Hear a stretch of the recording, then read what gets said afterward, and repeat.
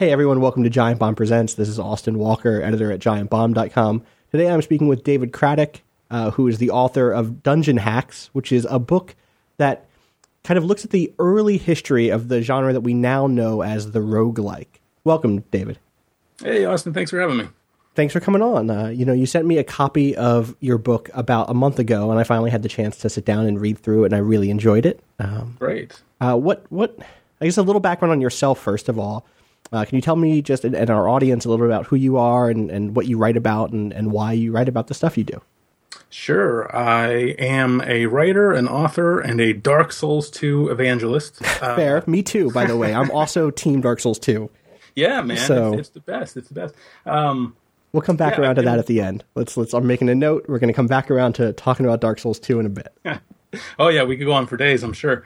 No, I've been writing since 2004 about video games. I started as a freelancer, but more a volunteer, kind of the Candy Striper of the video game journalism industry, just doing reviews and news as it came along, and then started writing professionally, meaning for a paycheck in 2005 when I was a contract editor for Shack News for a couple years, and have just kind of been working my way through the freelance ranks ever since, written for some magazines, official Xbox magazine, PlayStation, the official magazine, probably some I'm forgetting at this point. As a former freelancer, I know what that's like. So. Oh yeah, man. But it's a good problem to have. Yes. Right. So, I found that over time, you can do the reviews, the previews, and the interviews, and those are all fun. But what I really like to write about is how games are made, and also kind of delve into game design and game culture. I wrote a pretty thorough retrospective, I think, on the Metal Gear series for PlayStation magazine at one point, and that kind of kicked it off. I did some pieces for Good Old Games, and then looked around and decided that no one had really told the story of Diablo and Blizzard North in full. Right. It was just kind of, scattered in fragments around the internet. So I just kind of started stalking people on Facebook and LinkedIn to write Stay a While and Listen. And that also kind of led to me spinning off a little bit about roguelikes, which I included in that book, as you would have to. Yep. To Dungeon Hacks, because I thought it was a genre worth exploring. And you actually spoke to Patrick Klepek, who used to have my exact job here at Giant Bomb, about the Stay a While and Listen, your book about Diablo, a couple of years ago. So if people are interested in that, they can go back and hear Patrick talk to you a little bit about that book. Yeah, for sure. I'm actually really glad you're kind of stepping in and taking on the reins of what used to be, the Giant Bomb dump truck, because I thought that was a really cool, little cast for conversations that were really fun to have and kind of maybe interesting to a lot of people, but, maybe didn't have a place on the proper Bombcast and now Beastcast. Right. Well, it's funny you bring that up, because I kind of feel like the book that we're here to talk about today, Dungeon Hacks, is kind of contributing in the same way to that same sort of need in the larger discourse around gaming, in that, I think that it's chronicling the rise of a genre that we all are more knowledgeable about now than we maybe were 5 years ago. And it does it in a way that puts the people who developed these games at the front, right? It kind of looks at the creators and the context of their creation, and at the technologies that were used to do the creation of a bunch of key games very early on in the history of what we now call roguelikes. What got you, was it the Diablo book that really spurred you on to do a whole book about roguelikes? It was. Roguelikes, I think they're more popular now because we hear the term a roguelike or a roguelike, especially compared to popular games like Diablo, like FTL. But before I started researching Stay a While and Listen, this was about late 2007, maybe sometime early 2008, I had not played a roguelike. I knew about them because when I get really into games, I go beyond just playing them. I kind of like to read up on them, read interviews, and I had known that Dave Brevik had been into this game genre called roguelike, but I knew that it was turn-based. I knew that death was penalized pretty harshly, but that was really all I knew about it. So in the process of researching Stay a While and Listen, I kind of just started reading more about them, playing some, and I'm absolutely terrible at them, but I found their composition fascinating and so relevant because, something I talk about in the book, especially in I think it's the 10th chapter, is that even though roguelikes themselves, these, ASCII character text-based games that, look like they were born in the 1980s, which they were, will never be mainstream. So many games are influenced by them that I just thought it was really worth telling stories of the people who kind of created them, because I really like people to know the roots of where a lot of their favorite games and game systems came from. Right. So it's primarily a book about that history, but every now and then you can kind of feel the pull of the modern look at roguelikes through games like FTL or Binding of Isaac or any of the dozens of games that have been inspired by roguelike design. And you can kind of see the trail back to where some early design choice or some early technological constraint put into place a convention that would remain true even today, with those designs. And that's always really interesting for me. It is, especially because I'm sure you've seen this, but a lot of times you can go back to a genre and trace it to its roots, but then you find out that the roots actually go a little deeper than you thought. Mm-hmm. A lot of people credit Resident Evil with creating survival horror. Well, no, it actually didn't. There was Alone in the Dark, and then before that, I think what Sweet Home. Sweet Home is what I've now come to call the first thing for sure. Right. But that's not what most people think about. Exactly. Right. And so I think the same thing has almost happened with a lot of roguelikes. I mean, I don't think anyone would call Diablo 1 a roguelike, but so many people in the mainstream demographic probably heard the term roguelike for the first time when they played Diablo, and so that game probably pops in their head. Right, or even, for a lot of people, even something like NetHack or Angband or those things that kind of arose after Rogue, or even after some of the games that came out around the time Rogue came out, like Below Apple Manor or Sword of Fargoal, which all kind of set into place what we think of now as what the kind of core tenets of a roguelike are, but we didn't have the language to talk about the genre in that way yet, Right. Which is kind of why, I took that first chapter to kind of go back and say, hey, look, the genre is called roguelike, but if you go back a few more years, there were actually people who were influenced by the same sort of things, like D&D and Lord of the Rings, kind of doing their own thing somewhere else from, where Glenn Wickman and Michael Toy started kind of banding about ideas for what became Rogue. Yeah, it's really interesting to see what some of the shared influences are. There's a game called Star Trek, not an officially licensed game by any means. No. But that was influential not only for the creators of Rogue, but at least one or two other games in this book. We were like, oh, well, this game taught us that we could display figures on a screen and show traversal through the use of characters on a screen. And that's like such a fundamental thing that it's hard to think about as like exactly how influential that would have been at the time. But you can see that it was something that really stuck in the minds of these creators and helped guide them towards, okay, cool, what else can I do? If we can put a spaceship on a screen that's represented through a single alphanumeric character, what else can be displayed that way?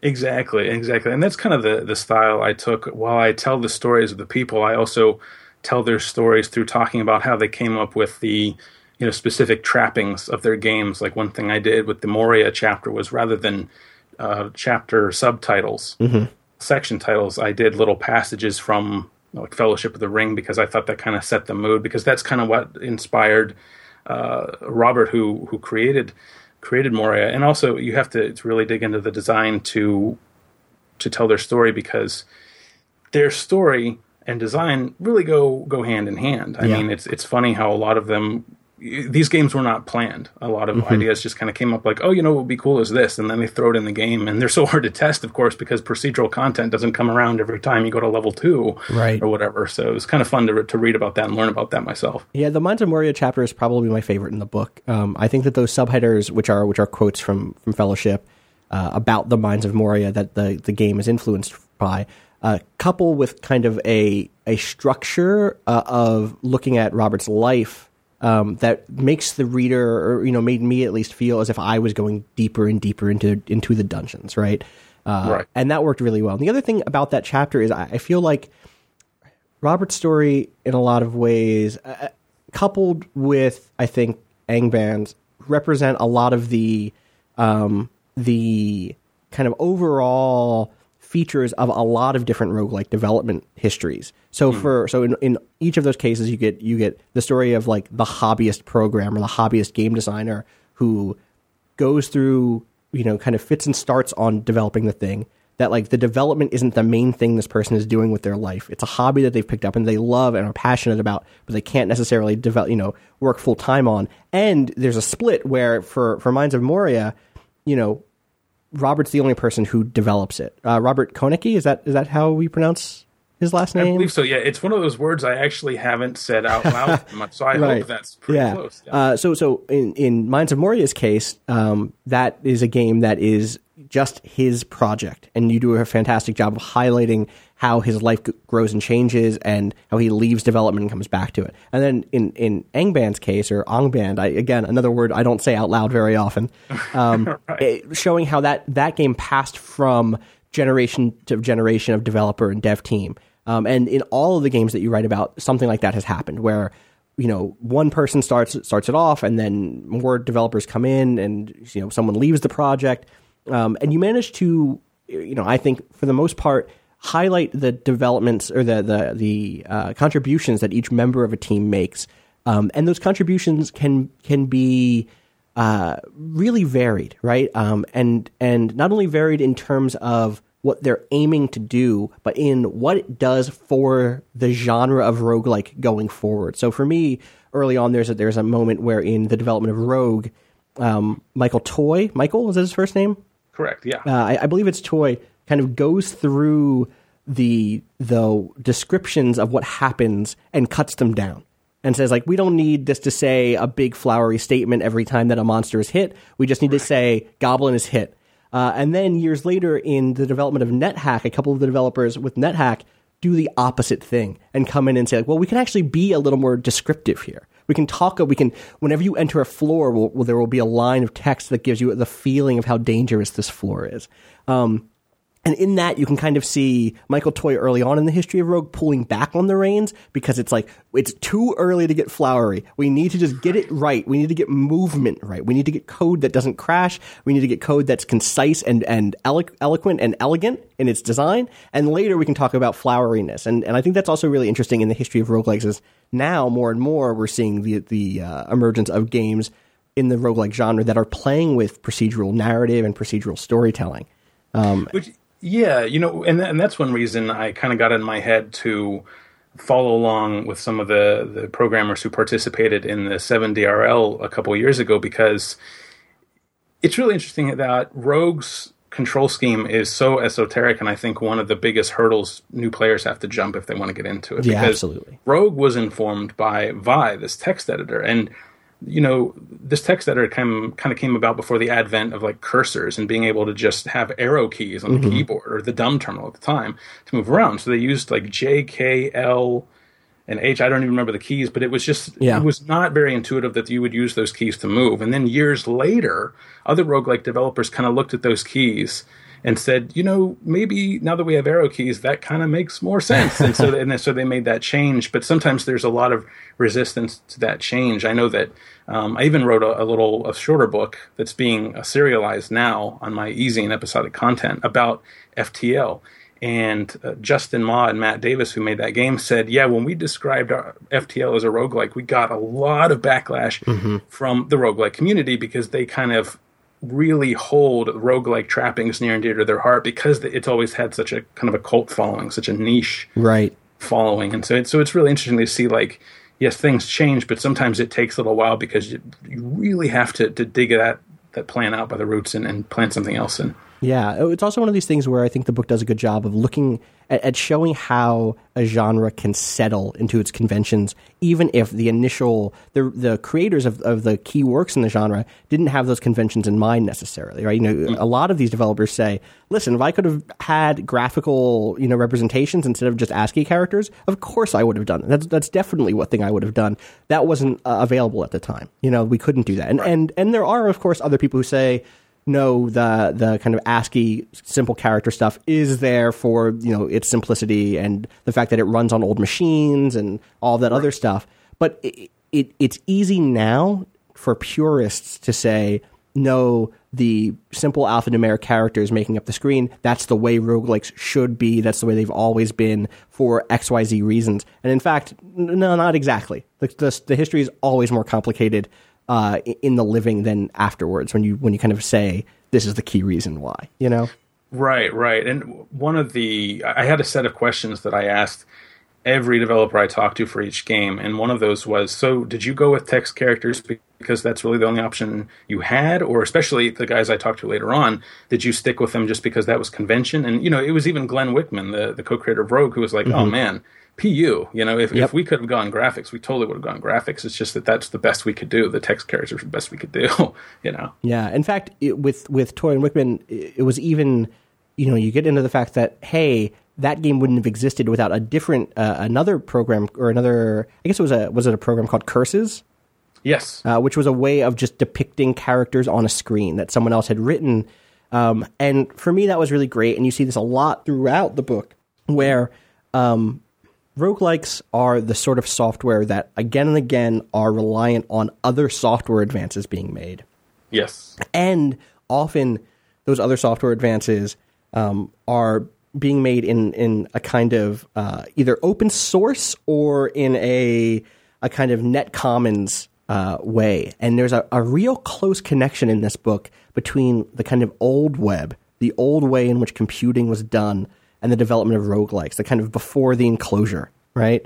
Especially when you look at games like NetHack and Angband and how different fans are creating, mods for those things, or different releasing patches that are unofficial patches but are still useful in that they can this one patch has a really interesting inventory system.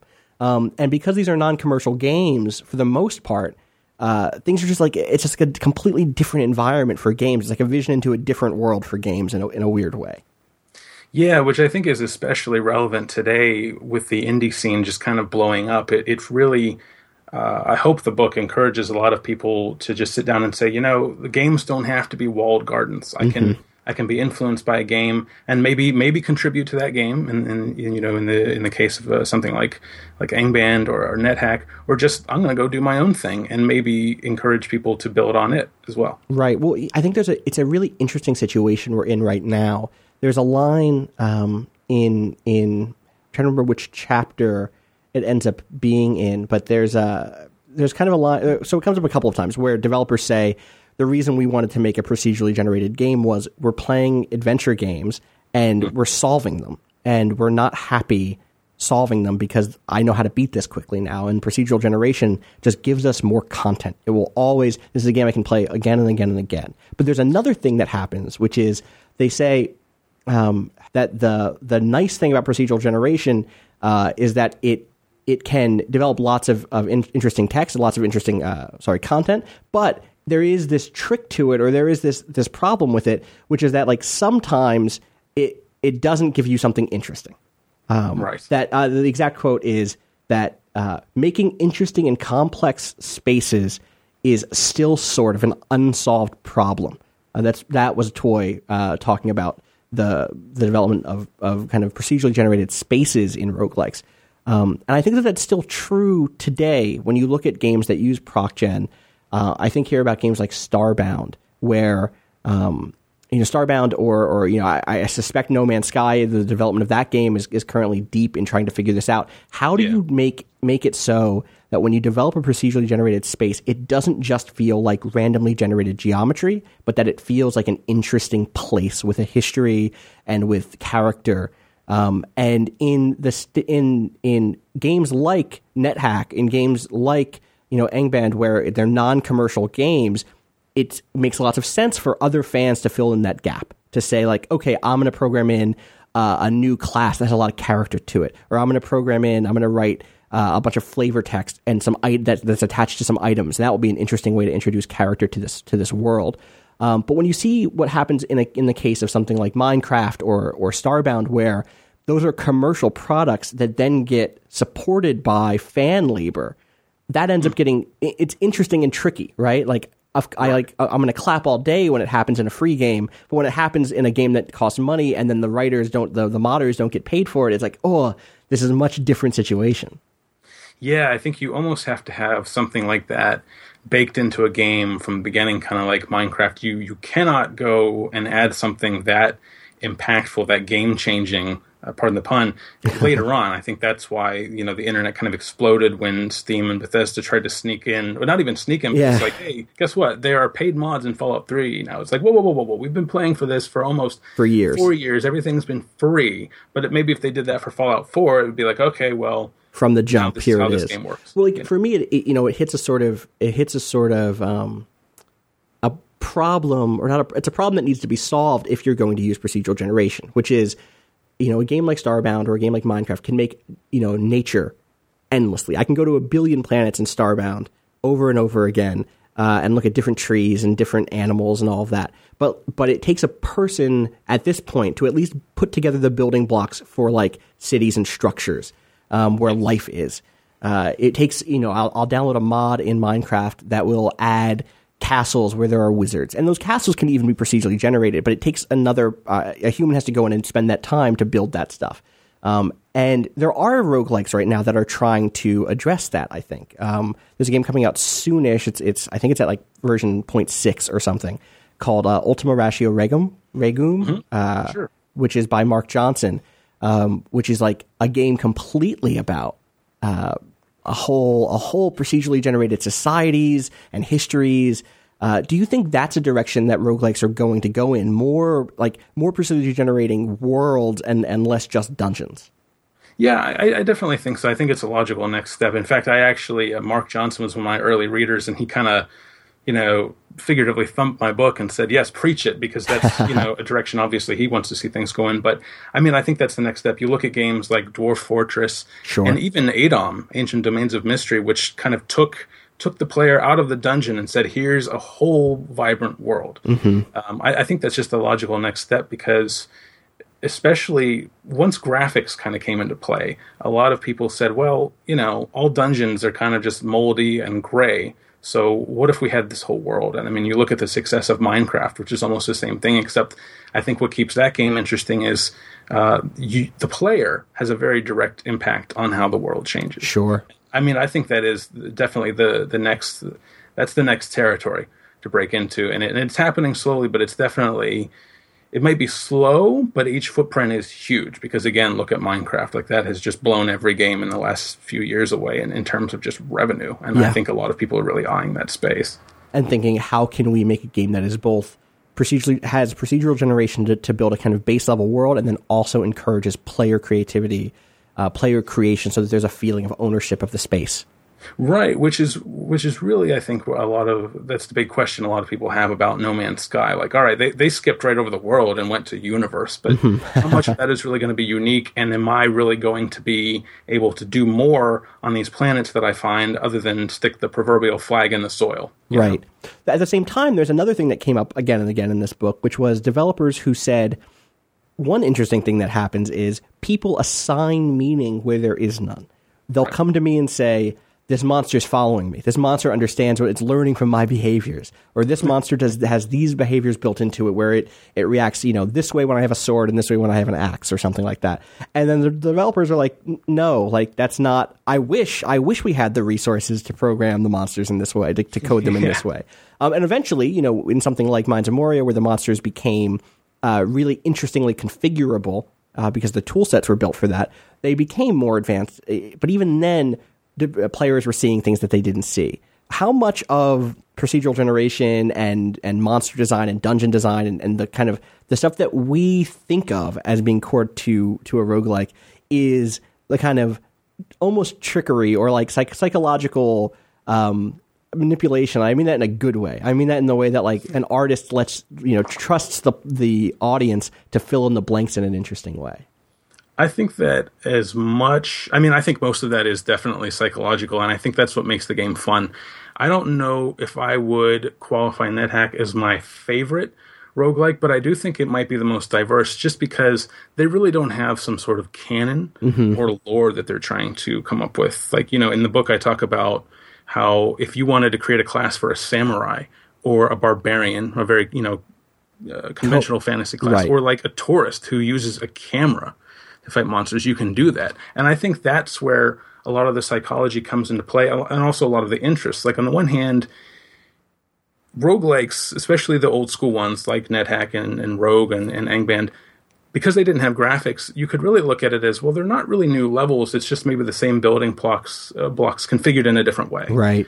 But the interest comes when you maybe take that tourist class and you're like, how on earth would this guy even fight an orc or a dragon? And so you play around, and before you know it, you are coming up with your own backstory for a character and even charting your own journey. It just makes it that simple addition of a class, which really has no graphics and is just an @ symbol like any other @ symbol, has kind of tricked you into playing the game in a new way. And it is new. I mean, you're experiencing things for the first time. Your battle against an orc with a tourist is very different than if you use the samurai or, some sort of caster class. Right.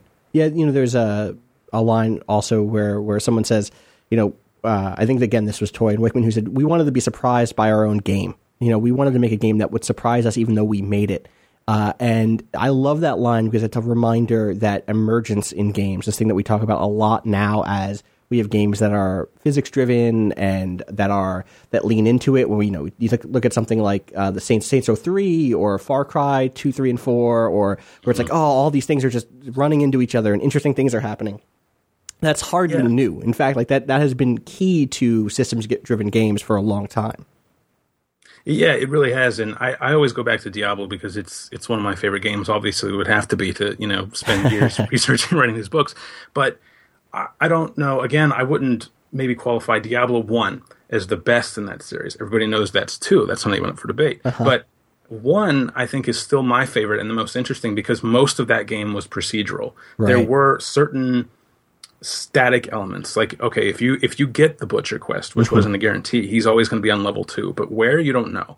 Whereas as the series moved on in 2 and especially in 3, much more of the world was static. And so, and this is something that graphics do in Diablo 3, when you go into yet another graveyard or another, sprawling plains with goatmen running around, it doesn't really feel that different because only, the configuration of the trees, like, oh, now that tree's over on the left instead of the right, is different.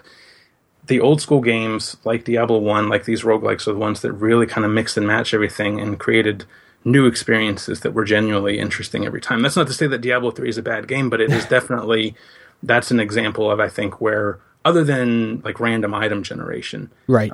That series has moved away from proc-generated levels. Right, and again, I don't think either one of us is saying, hey, all games should be procedurally generated. No. We started off by talking about... One of my favorite series of the last console generation was Dark Souls. Right, exactly. And that is the game predicated entirely on the enemies being in the same places, moving in the same patterns every time, because the goal is to learn those enemies, their movesets, their locations, and figure out the best way to combat them based on, your skills as a player, and also, maybe moves and items that benefit your class. But it's one of those things where I think when you introduce procedural generation, you definitely want to do it in a way that is interesting and kind of keeps your players wanting to come back for more and try new things over and over. So you said that NetHack was not your favorite roguelike. Do you have one? I think probably my favorites would be, I think that there's an interview in the bonus rounds appendix of one of the bonus rounds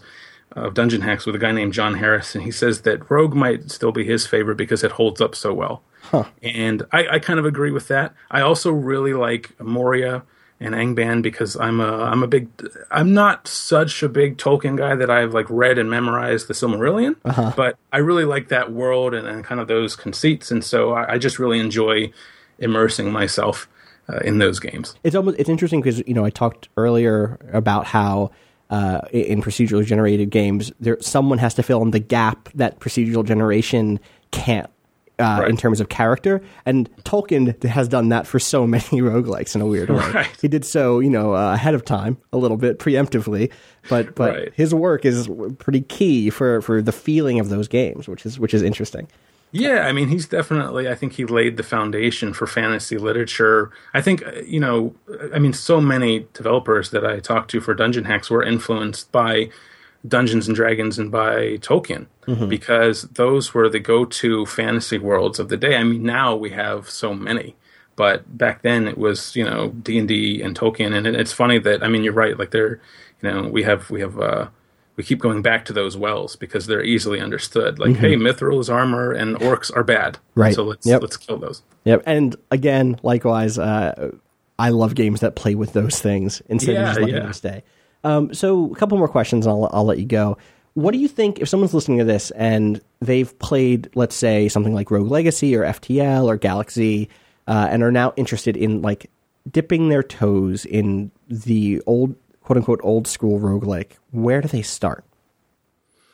I think you definitely want to treat this as a staircase rather than a bungee jump. I think that anyone, even, people who love like FTL or Rogue Legacy would have a pretty tough time acclimating to a game like Rogue or Moria. But there are a lot of developers out there who love roguelikes, but, are far enough removed from their origins to say, let's change some of this and make it a little bit more accessible. There's a great game out there, an indie game called Cardinal Quest, which is written by a guy named Ito Ihili, who I interviewed for the 1 Week Dungeon 7 DRL book. Right. And what's really cool about it is it has graphics, but they're kind of like, I would say 16-bit style. So that's, definitely a nice middle ground for someone who might not want to go right from like Rogue Legacy to Rogue. Right. But also like movement is very simple. You definitely just bump into monsters to hit them. They strip down all like 200 keys that most roguelikes need down to like 4 or 5. So it's really a good way to say, you know what, I've tried this, I like this. And so from there, I might go and try NetHack and take a look at that. That's good. That's a good idea. Because even in Cardinal Quest, it has the interesting interactions between characters and objects. Definitely. That is kind of one of the things that seems true for most roguelike games, Yes. So I guess the last thing is, and this is kind of a similar question, maybe an adjacent question, but there's lots of things that game design writ large has absorbed from roguelikes. We have lots of games with permanent death. We have lots of games with randomization, procedural generation. We have lots of games with interesting interaction between different types of game objects. Is there anything that you think gets short shrift or that people could still learn from roguelikes that they haven't yet as developers? I think variety. I think that a lot of people look at their procedurally generated levels or items and say, well, look, we have a lot of variety, but maybe there's really not a lot of difference between the short sword and the bastard sword. Again, even though, I like NetHack. I don't think it's a bad game. I just think it's, even as some people discuss in the book, like you kind of have to really bone up on NetHack if you want to do well on it.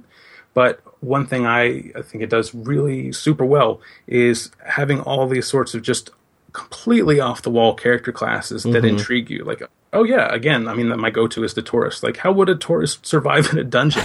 And I think that's the sort of thing. Like, just really... you can look at so many modern fantasy games. Demon's Souls. Demon's Souls was very kind of by the book gothic horror fantasy. Right. There weren't a lot of unique classes in that. And even though, it was a fun game because the weapons all had weight primarily and because death had meaning. But then you fast forward to something like Dark Souls 2 and it's like, all right, we're not going to take this... it's not going to be this hard-boiled, really gritty, bleak theme. You have all these crazy weapons that you can try, and which comes up with all these character builds. So that even though you're playing the same areas over and over, and those never change, the variety of weapons is truly assorted and unique. And I just think that stuff like that, whether it be applied to character classes or weapons or level design, create something truly unique without just, leaning on procedural generation to make the hull turn left instead of right. That is, I think, pretty much the best way to say it, because so many people think about roguelikes and procedural generation in that way. Right. That's the best it can do. And it might be able to do more. And if you can ask yourself that, then maybe you can get something better out of it. You can demand that of yourself. Again, I always have to point back to Diablo 1. Like, it wasn't just a matter of the hull kind of curving to the left instead of the right, but it was also, you've played the Butcher Quest, but maybe you won't get it this time around. Maybe you'll have to go, clean up the poison well water or something. These are all quests you're familiar with, but you never kind of tackle the same groups of them, and that's one thing that kind of keeps me going back to that game all these years later. All right, so for real, last question. In just a couple of sentences, why are you a big fan of Dark Souls 2? I think the character build depth is extraordinary. I can still go back and look at YouTube. Just last night, I typed in Dark Souls 2 builds, and I looked at the top 10 most off-the-wall builds, and I was like, I need to try that. And that's why I keep going back to that game. I don't think the world design is the best, but the character builds are so much fun to play. 400 hours later, I'm still finding things to do in that game. That's more than a couple sentences, but I'll pretend that I inserted some semicolons. Yeah, it was actually just one big sentence, believe it or not. Yeah, so exactly. That's great. Thanks so much for joining me, David. Where can people find the book? Dungeon Hacks, probably the go-to place. Look at Amazon. The paperback version should be available by Monday, August 10th, which is the book's official release date.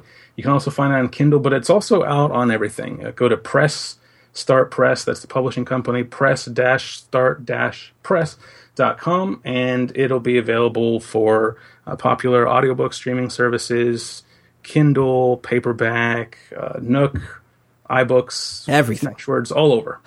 Is there a roguelike I can play where I just find scattered pages of the book around the dungeons? That would be really nice. I should work with the guys who made Slender Man and Amnesia to make that happen. Perfect. That's it. Thanks so much, David. Thanks, Austin. I really had fun.